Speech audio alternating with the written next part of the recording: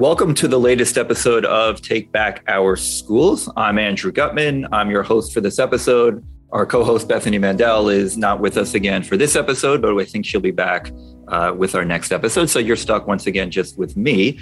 But we do have a guest it's very exciting because we call this podcast Take Back Our Schools. And I don't think that there's a topic we could talk about that is more relevant to the subject of Take Back Our Schools, especially parents taking back our schools, than the conversation we're going to have today with Matt Bienberg. Matt is the director of the Van Sittert Center, if I pronounced that right, for Constitutional Advocacy and Director of Education Policy at the Goldwater Institute. Published in local and national outlets, Matt's work focuses on promoting educational freedom, parental rights, and greater civic appreciation of America's founding principles, all things that we very highly support here at Take Back Our Schools. Prior to joining Goldwater, Matt served as a senior analyst at the Arizona Joint Legislative Budget Committee, where he regularly drafted fiscal estimates and briefed members of the state legislature on major policy initiatives in K through 12 and higher education. Matt previously worked in human capital consulting for Mercer, where his projects included surveying teacher engagement and analyzing the competitiveness of staff salaries at low-income area charter schools in Los Angeles.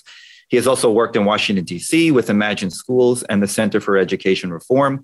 Matt earned a bachelor's in economics from Claremont McKenna College, where he graduated summa cum laude, and a master's in public affairs from Princeton. A native of Phoenix, he lives with his wife, Cassie, in South Scottsdale. So, Matt, thanks for coming on. Thanks for having me. So you've been involved in sort of education issues for a long time, it sounds like. I'm just curious, was that always a particular interest of you? Is this something you kind of fell into? I've been interested in education, obviously, for a long time. As you mentioned, kind of the background, both in economics and public policy. So, a lot of education has to do with, some of the stuff that seems a little more boring, the funding behind it. Usually we kind of hear from the left, and maybe we can get into this more, that, the solution to everything is more money. Funding. Yeah. And so having a grasp of kind of the way that actually works and what the facts on the ground are, I think helps frame some of those conversations a little bit better, instead of it just turning into, as you said, a tagline saying, give us more money. So obviously, I think what's of particular relevance right now is, as you kind of alluded to, and you guys' focus here is kind of the content, setting aside even the dollars and what's actually being taught to the kids. So definitely issues of huge importance. Okay. So, all right, we're going to talk about transparency legislation because it's something you're working on and something very relevant. But I want to go a little bit backwards. So we're broadly talking about what we kind of call like critical race theory, or CRT. I'm curious, in all your education work, when that sort of first came on your radar as an issue. Yeah, I think that we've seen for years sort of the smoldering elements of all this stuff kind of bubbling up under the surface. Obviously, CRT itself sort of broke onto the radar over the last, I'd say 2 years. We were working on this transparency issue. Even before that, you had things, 1619 project, the Zinn Education project, stuff that wasn't branded as CRT, but was still sort of aligned with that ideology of kind of treating the world in terms of, politicization, oppressor, oppressed. So it's something that, and that's where I think a lot of the left has tried so hard to get into these fights about, well, is CRT taught or is it not taught? At the end of the day, it's less about, is something branded as CRT, and more just, well, what's the message? What's the actual content itself? So this is something that's, I think, been a long time in the making. And it's been something that, again, even before I think this made the headlines about CRT, that we've been trying to help get parents support, because they've been concerned about it for a while. Yeah. So, 1619, I don't know, was maybe 3-4 years ago in the New York Times, or maybe even more than that now. Zinification of history has been going on for far, far longer, I think. How far back that kind of, we can talk about, progressive influence and leftist influence in public education for probably 100 years. And I think, it is decades that stuff has been there. I think it's been, and obviously with higher education in particular, it's no secret that there's, typically a slant in a lot of this. But I think what we've seen is it's broken out into the open into K-12 in a way that it wasn't there before. And so I think there's both greater awareness and a greater push from the left to view education as not a chance to form students academically and make sure they have the basics, but to form them politically, ideologically. And so I think it's gone from, something that's kind of there, overlaid on things a little bit, to now it's becoming a priority. So I think where it has reached a pretty critical stage. Yeah. I've talked about this a lot. And what happened to me is that, I saw the mission change. right? This had been coming into the schools. My background is in the private schools for my daughter. And then there was that mission change in the summer of 2020 with George Floyd and BLM, where it felt like they completely left what is traditional education behind to then move towards training, social activists and the complete politicization of schools. So let's go back to CRT specifically. Were you surprised that it was about a year and a half ago that this sort of just exploded as a national issue, as a political issue, obviously had huge influences in elections last November in Virginia particularly, and everyone expects it to have huge influences, this coming November in the midterms. Was that a surprise to you that this issue that you've been working on or aspects of it for a long time sort of became, one of the biggest, if not the biggest sort of national domestic issue around? I mean, in a sense, as you said, right, in 2020 is when a lot of this stuff really broke into the mainstream in the way that it did. But even just the year before that, one of the things that we've pointed out, the National Education Association, NEA, nation's largest teachers union, they were essentially ready on day one in 2020 when everything started happening post George Floyd. You look back at 2019 and the NEA had their annual National Representative Assembly where they bring in delegates from all around the country. They voted on a whole slew of resolutions. And we've tried to kind of share this with folks as much as possible. They voted down a resolution that said, we're going to put a renewed emphasis on quality public education. And they turned around at the same meeting and voted up resolutions saying, we need to push for reparations in our schools and push our students to support them. We need to push elements of white fragility into messaging. So a lot of this stuff, even George Floyd, pre-2020, you had the unions lining up saying, we need to actively infuse this kind of content in our staff training and in our education system. So I think they were essentially looking for a catalyst. They used the events of 2020 and suddenly they saw, a chance. Everybody wanted to try and be sensitive and be supportive. And I think that they tried to exploit that and essentially say, we've got a blank check to now push, not for a reasonable conversation, but, so this is don't let a crisis go to waste. And they obviously didn't. I think that's, yeah. Okay. No, that's interesting. I mean, from a parent perspective, we'll get into this because that's, the transparency is a lot about, parents knowing what's going on at the school. We didn't realize that there was this push for this, summer of 2020. So it's interesting to hear that this was going on. So last year there was a big push towards what we loosely call sort of banned CRT legislation. I don't know, maybe close to 20 states, something like that, have put that in. I'm curious, is that something you were involved with? Is that something you were supportive of? And then I want to talk about how that dovetail or doesn't with what you're doing now with the transparency legislation. Yeah. And as you said, right, last year, that was kind of the momentum behind this to say, hey, let's stop this particularly pernicious, most of the bills look somewhat similar to say, here's a list of, 6 or 7 pretty explicitly clear kind of things that don't really have a place in our public schools, that a teacher should be saying that a student should be treated differently based upon race. So most of those things are kind of what was in those bills. We've essentially seen transparency as a separate piece. There are some states that either have done the bans or don't.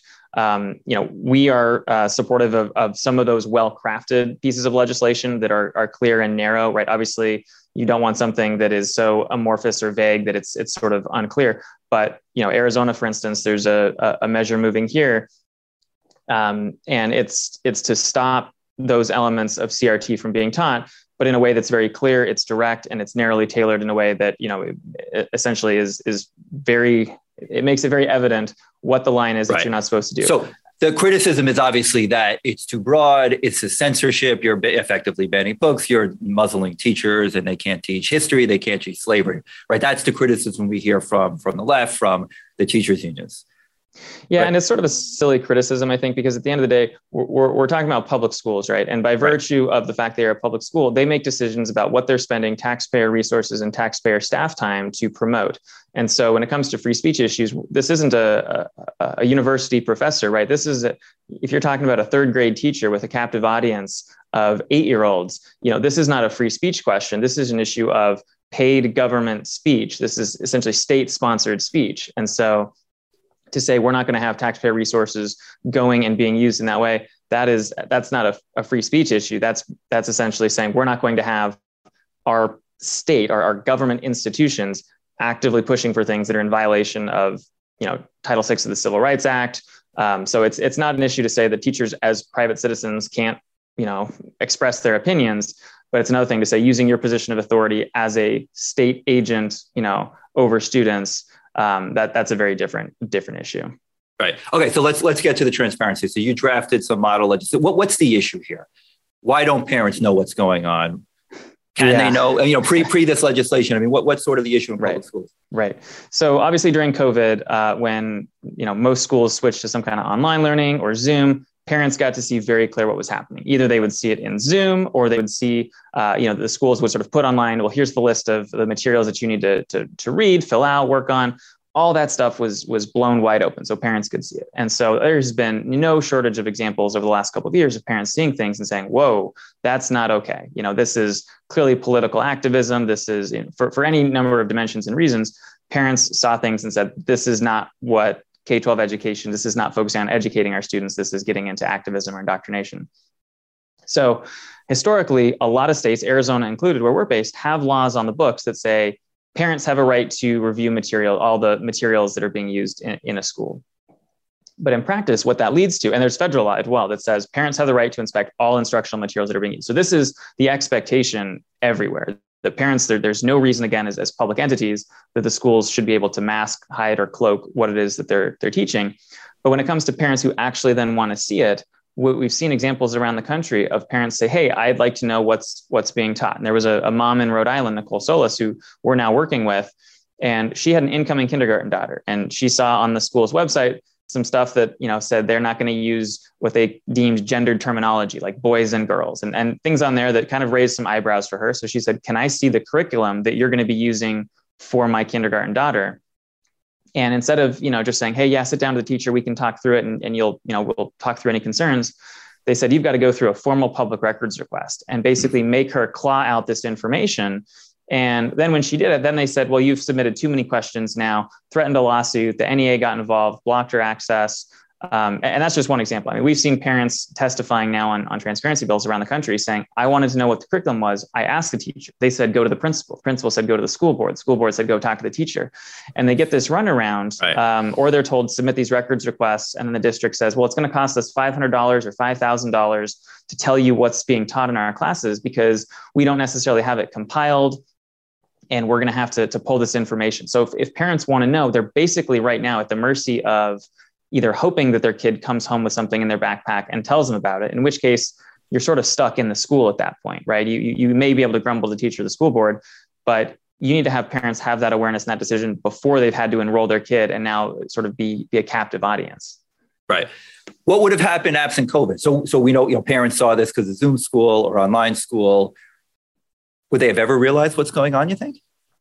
I think they probably would have, due to things like social media, you're still able to see, some of the stories breaking out and getting some coverage. I think COVID made it a lot clearer to parents that this was not, because this is the thing we hear from the left. Oh, this is just a manufactured crisis, or this isn't real, right? You're cherry picking a couple anecdotes, but it's hard to make that case when you're seeing parents, around the country who are flagging things and concerned about it. I mean, this is not something. You have teachers as well. We've kind of pointed this out.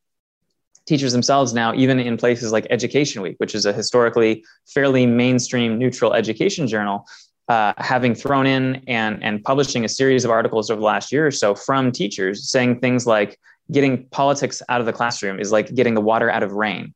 It's literally teachers themselves saying we have to inject this into everywhere. So even if COVID hadn't happened, I think we're seeing the left in particular and educators on the left being more unabashed in saying we believe we have a mandate to push politics in the classroom. Yeah. So let's get to the transparency legislation that you helped draft. What is different about it than what was already on the books in a lot of states, or as you said, at the federal level? And how does it have teeth that those previous legislations didn't have? Right. So the legislation on the books, right, that sort of establishes the principle and says parents have a right to this, but it doesn't really provide a mechanism for them to do that in any kind of meaningful way. So instead of saying, go through these expensive records requests or be forced to drive down to a district facility, maybe on the other side of the school district when you have to be at work during the day or taking care of your own kids, there needs to be some way to make it easier for parents to engage with what that material is. And so we penned back in early 2020 a policy report calling for this idea of academic transparency, or it's, as it's kind of gotten picked up, curriculum transparency, to say we're in the 21st century. Let's make it so that parents, in the same way, they can go online and see any number of other things about a school, whether that's graduation rates or student performance or state letter grades or financial information. Let's put that same type of transparency for what's arguably more important, which is what's actually being taught to the kids, and say, let's have it so that a parent can, whether it's in the middle of the day or in an evening after they're home from work or their kids have gone to bed, can go online, look at the school's website, see the content that's there, either for their own kids as they're doing that, or for the grade level their students are going to be going into, or again, as they're making that enrollment decision. So the transparency, the crux of the transparency legislation is to say, put a simple listing of the materials that are actually used, not photocopying, textbooks or breaking copyright, but literally the kind of information that you'd see in a syllabus or a bibliography that just lists out the content that's being used. So just the textbooks that are being used, or the online resources, titles of, is there, how specific, you said not obviously everything being taught in the classroom, but how specific, and if it's not very specific, how helpful is that to parents? Right. So the language that we crafted is to say, give that basic information. So whether that's sort of the title and then an author or organization or an internet link that's associated with, that's kind of the core, just here's basic information.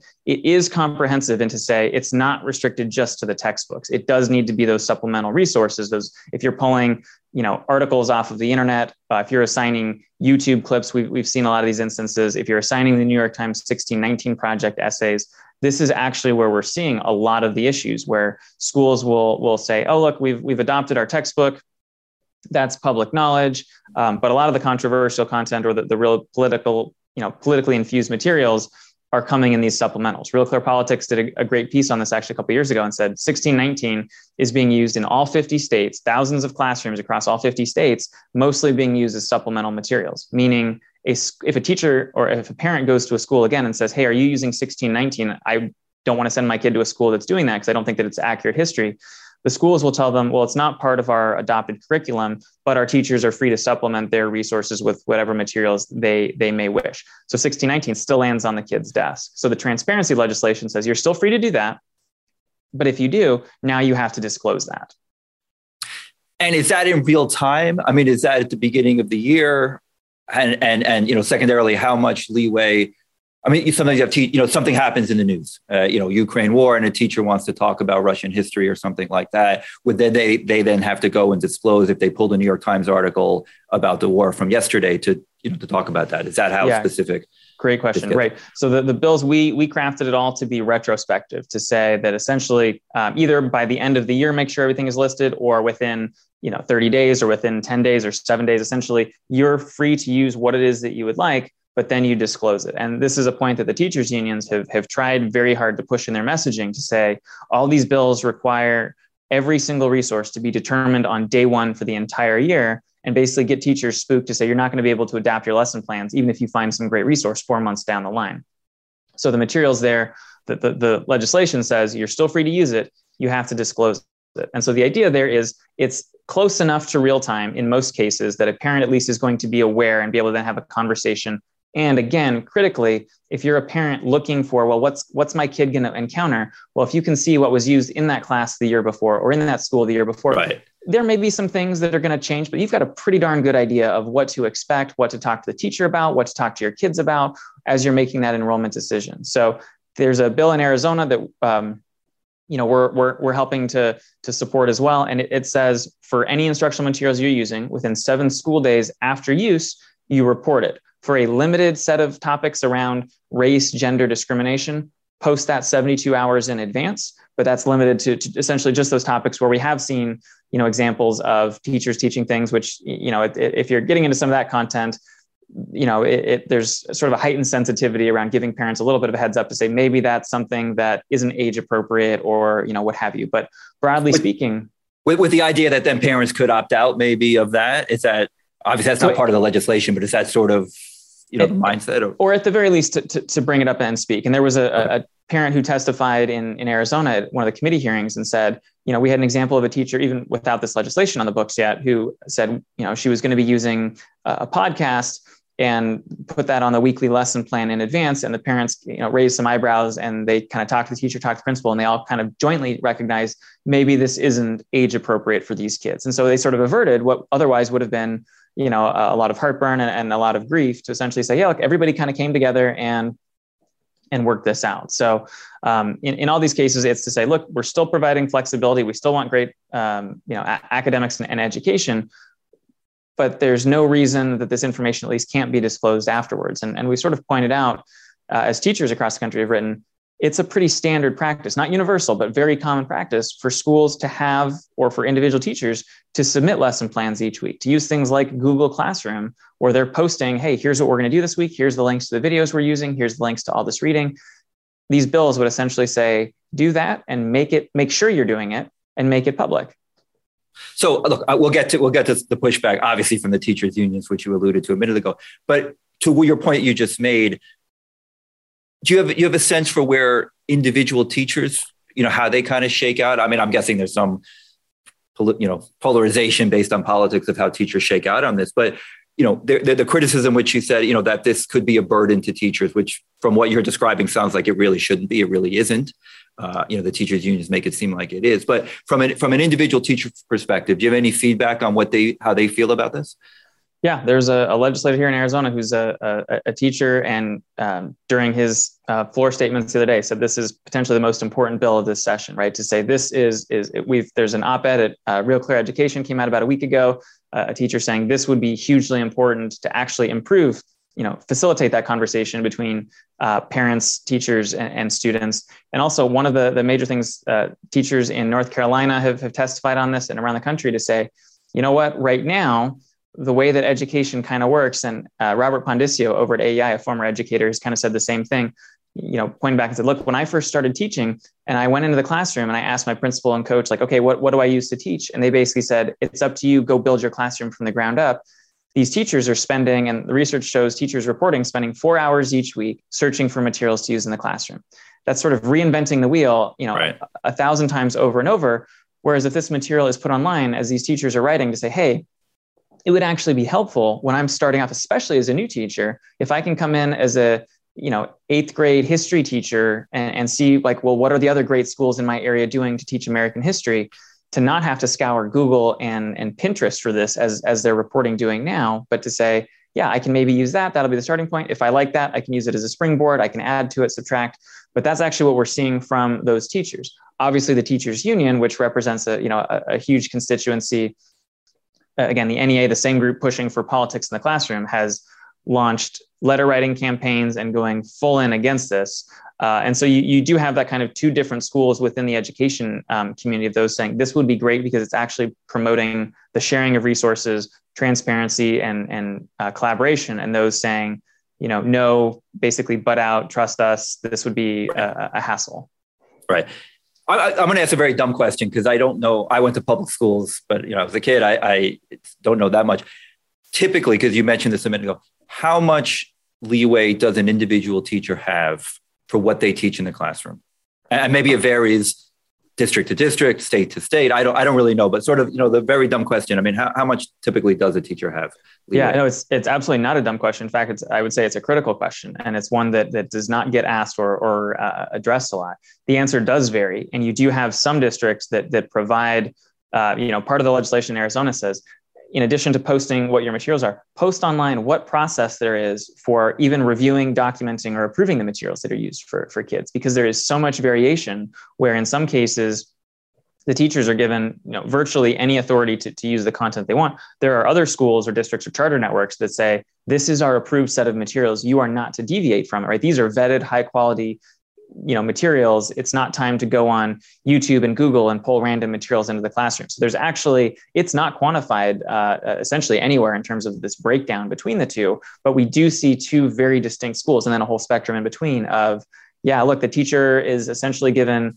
extremely wide latitude, or no, the teachers are brought in to be educators using the materials that are there. So that's actually part of this right now, is there is such a distinction. And I kind of alluded to it. There's research that's been done from RAND Corporation and others documenting where are teachers going to pull content. And the top three reported things were search engines, teachers pay teachers, and Pinterest. I mean, it's things that right. There's great content on some of this stuff. You can find Khan Academy on YouTube, right. But then there's a lot of garbage that's out there. A lot of garbage.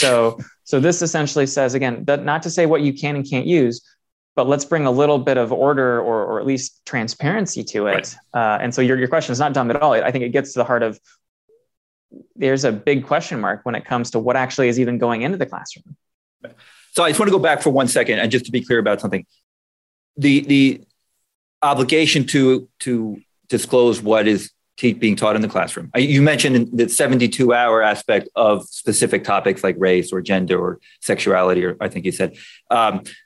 But the broader obligation applies to every class. I mean, a lot of us parents, you think, okay, this is only in history or this is only in English, when in fact, they are infusing this into everything, into science, into art, into music. So does that obligation exist for every subject, every academic subject, everything in the school? Can you talk a little bit about how broad this is? Yeah. Yep. So we drafted our model legislation, which again, a lot of the states have drawn from, to say essentially any instructional materials that are used for student instruction. And so that goes on to kind of clarify that this is for an academic subject, or that the majority of kids in a grade are doing at the school. And it is, to your point, there were, questions about, well, is it really just history? Is it just English, or is it just a handful? And obviously, we've seen all these different versions of math, science. There's the Seattle example where they were pushing the ethnic studies math framework that was their guiding principles were, how do we change math from individualistic to collectivist thinking? And sort of these things that you shouldn't have to worry about a science class or a math class, and yet we're seeing that.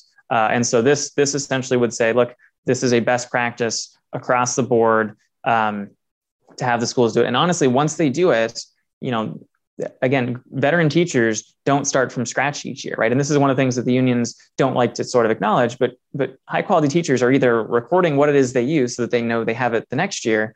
And so this essentially says, once you put this online, if you make changes to it in future years, you can tweak your list or tinker with that.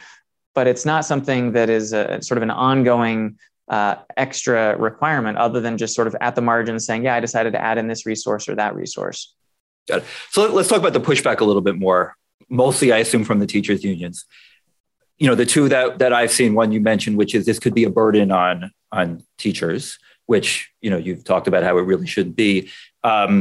And the other one, that this is sort of the side way of banning CRT because you're, bullying teachers into not teaching what they want to teach. If you comment on that second one, and then, what are some of the other pushbacks or some of the other objections that you've seen?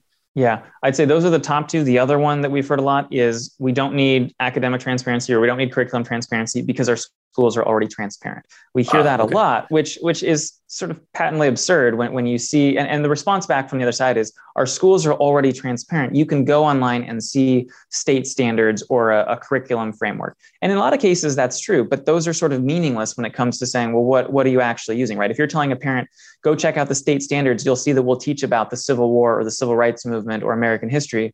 Well, it's very different. Are you assigning, again, the 1619 Project, or are you assigning Frederick Douglass, so there's a huge disparity there. And so they kind of play these word games. Same thing with CRT, right? Where they say, well, it's not being taught. Right. And so that one, I think, is one that they've tried, I think, very unsuccessfully and unpersuasively to make. We've seen various elements of the second version you said, which is, this is really an attempt at censorship. And so we've seen the unions and lawmakers come out and literally say that transparency is censorship. The ACLU actually came out about a month ago and on social media said these curriculum transparency bills are just thinly veiled attempts at chilling teachers and students from learning and talking about race and gender in schools, which is a pretty explicit and amazing admission that they see these curriculum transparency bills as a threat to their ability to push their lessons on gender and race. Because essentially what they're saying is, if parents know what materials we're using to have these conversations, parents might object. Right. And that is, that should set off all the alarms and warning signs, because if you're teaching on obviously very sensitive topics and you don't believe that these are materials that are defensible to the parent community or the public, that's, there's clearly a sign that something is awry. And so they have argued that this is somehow preventing free speech. Again, the idea that government institutions and even the ACLU in the past has advocated for transparency in curriculum. They've been involved in instances for this, but because now they're pushing sort of a political agenda over the principles and the ideology of transparency and actually focused on right. They're trying to twist this. Right. So that's sort of I think a fairly absurd angle, but they are pushing it. And again, it's literally arguing that by making parents aware of what a government school is teaching, you're somehow censoring speech. Again, not particularly persuasive, but it is one that they're definitely pushing.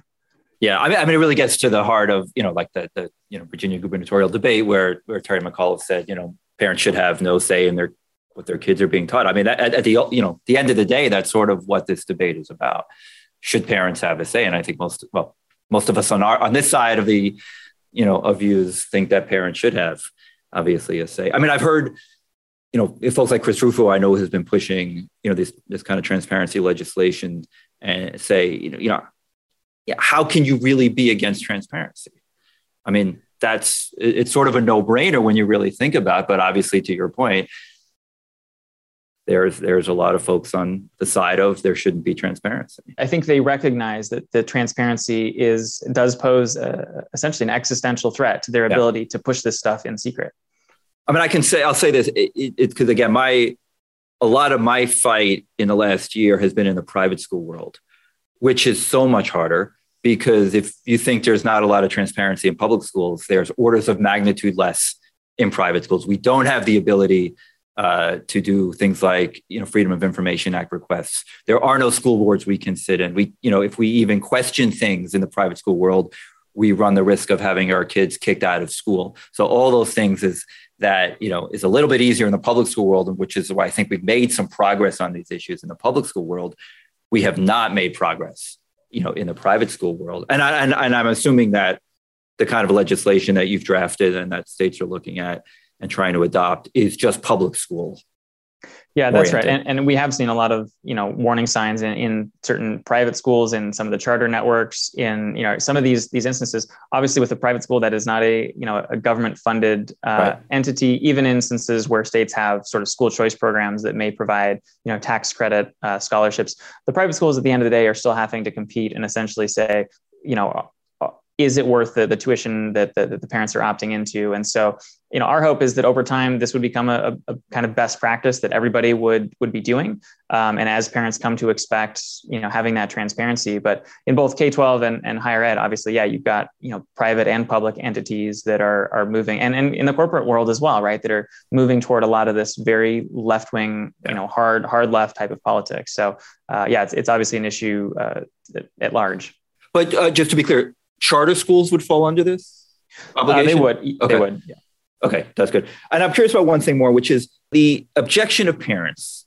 Race, the racial stuff, called critical race theory, got a lot of, publicity over the last year or two. Now I think we're seeing some more pushback on the gender sexuality ideology. Do you have a sense for what is incensing parents more? If it's more the racial stuff, 1619, and how we look at American history and the founding principles, or is it more some of this absolutely, I think crazy kind of and age inappropriate gender sexuality type of education in the curriculum? Yeah.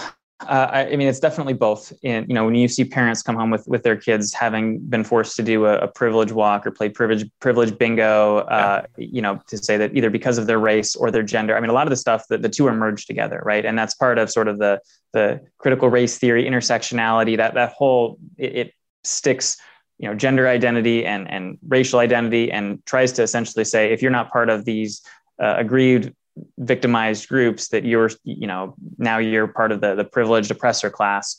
And so I think parents, we're seeing all sorts of things around gender identity and trying to keep parents, again, some pretty shocking examples of schools trying to hide things from parents and push a lot of this content on, kids in those elementary grades.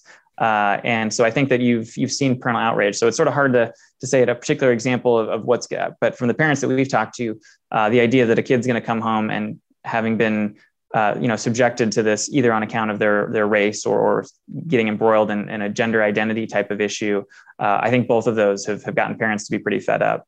Yeah, I think that's right. So where are we on states adopting this? I think I read about a dozen states that were somewhere, in process. Is that right? And I don't think, have any states passed this yet? So there are about 20 states that have actually introduced legislation around it. Wisconsin and Pennsylvania, the legislatures both passed the legislation or versions of it last year. They were both vetoed by their governors, both left-wing governors who essentially blocked it, sort of, again, in line with the teachers union approach. Florida, actually, the legislature just passed a version, both chambers, that would say all instructional materials have to be posted online. In Arizona this week, we actually... Sorry, was that part of that Stop Woke Act, or was that something... It's a separate piece of legislation. Arizona, the state Senate, the full Senate just passed it this week. It's moving in places like Iowa, Kansas, around the country still. So we're seeing, pretty major momentum behind this as of course the unions are throwing everything they've got to try and stop it. And so this is an issue that we are seeing, I think a lot of demand from parents, grassroots, and seeing legislators starting to take note. I just want to go back to one aspect of what you proposed, libraries. Something we didn't mention. I know there's been a lot of parents upset over some of the books that are in libraries. Again, especially on the gender and sexuality and age inappropriateness of some of that.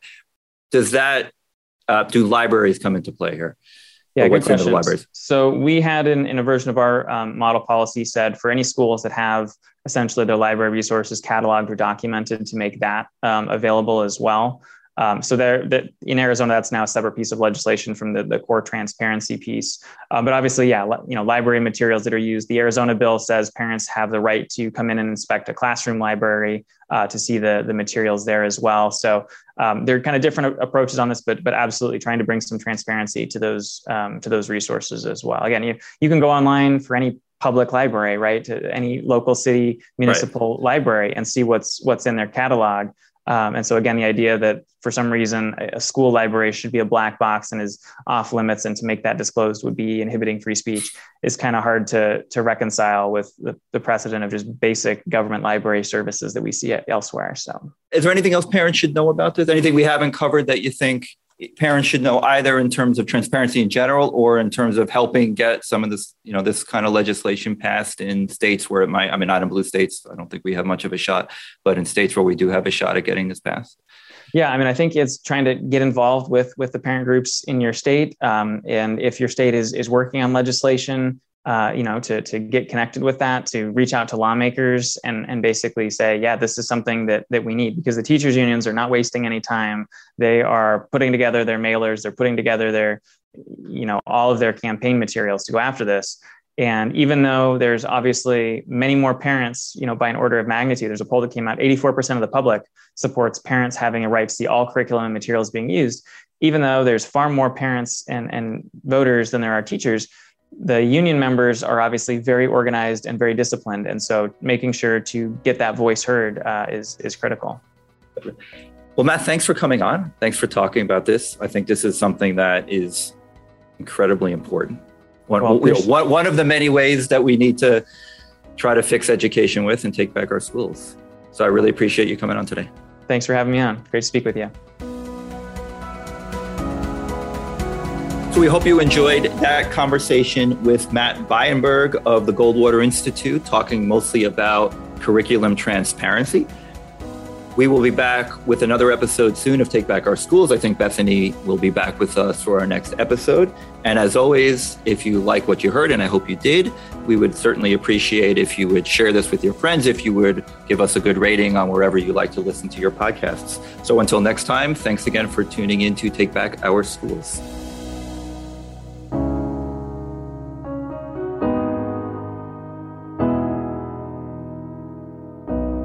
Ricochet. Join the conversation.